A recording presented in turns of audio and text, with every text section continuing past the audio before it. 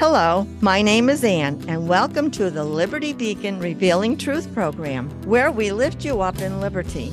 Now let's join our broadcast as Pastor Earl Wallace and Pastor Mark Brumbaugh explains how the Bible applies to our personal and civic lives.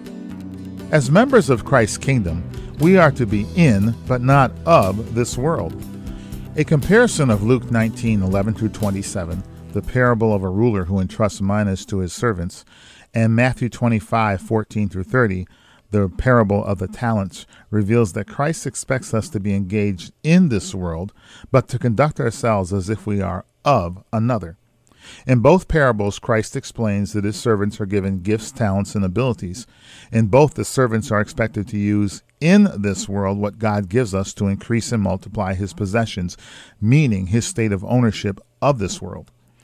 In both parables, some servants are rewarded for successfully carrying out their master's expectations, and others are debased, scolded, and stripped of what God gave them because they failed to perform satisfactorily by balancing what it means to be in but not of this world.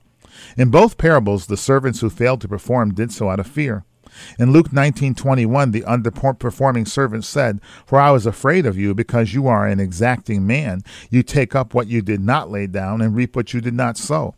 In Matthew 25, the underperforming servant says in verse 25, "So I was afraid and went and hid your talent in the ground." In both parables, the fearful response of the underperforming servants are addressed pretty harshly by Christ, who says in Luke 19:22, "By your own words I will judge you, you worthless slave," and in Matthew 25:26, "You wicked and slothful servant." In both parables, the assets or tools or gifts given to the underperforming servants were given to the more successful servants. Jesus says, "I tell you that to everyone who has, more shall be given. But from the one who does not have, even what he does have shall be taken away." In Matthew 25:28-30, the master says, "So take the talent from him and give it to him who has the 10 talents. For to everyone who has will more be given, and he will have an abundance. But from the one who has not, even what he has will be taken away."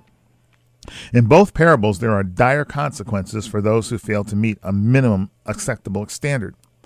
In Luke 19:27, it says, "But these enemies of mine, who did not want me to reign over them, bring them here and slay them in my presence."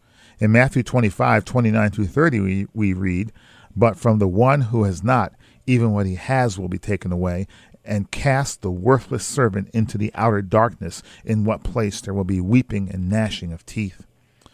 Both parables tell us that there are significant consequences for the saved, who will suffer the loss of rewards, and for the unsaved, who will suffer in outer darkness, if we fail to operate effectively in, but not of, this world.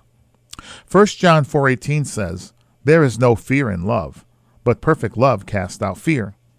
Fear fails to engage the world we are in.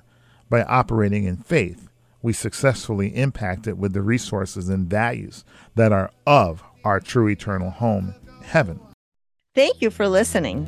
We hope you will join us in fulfilling 2 Chronicles 7:14 by repenting and turning to righteousness through Jesus Christ, so God heals our land. And this is for more how information about how the liberty. Bible applies to every aspect of life, including civics, visit us at libertycfchurch.org. You can mail us at P.O. Box 235, Latham, New York 12110.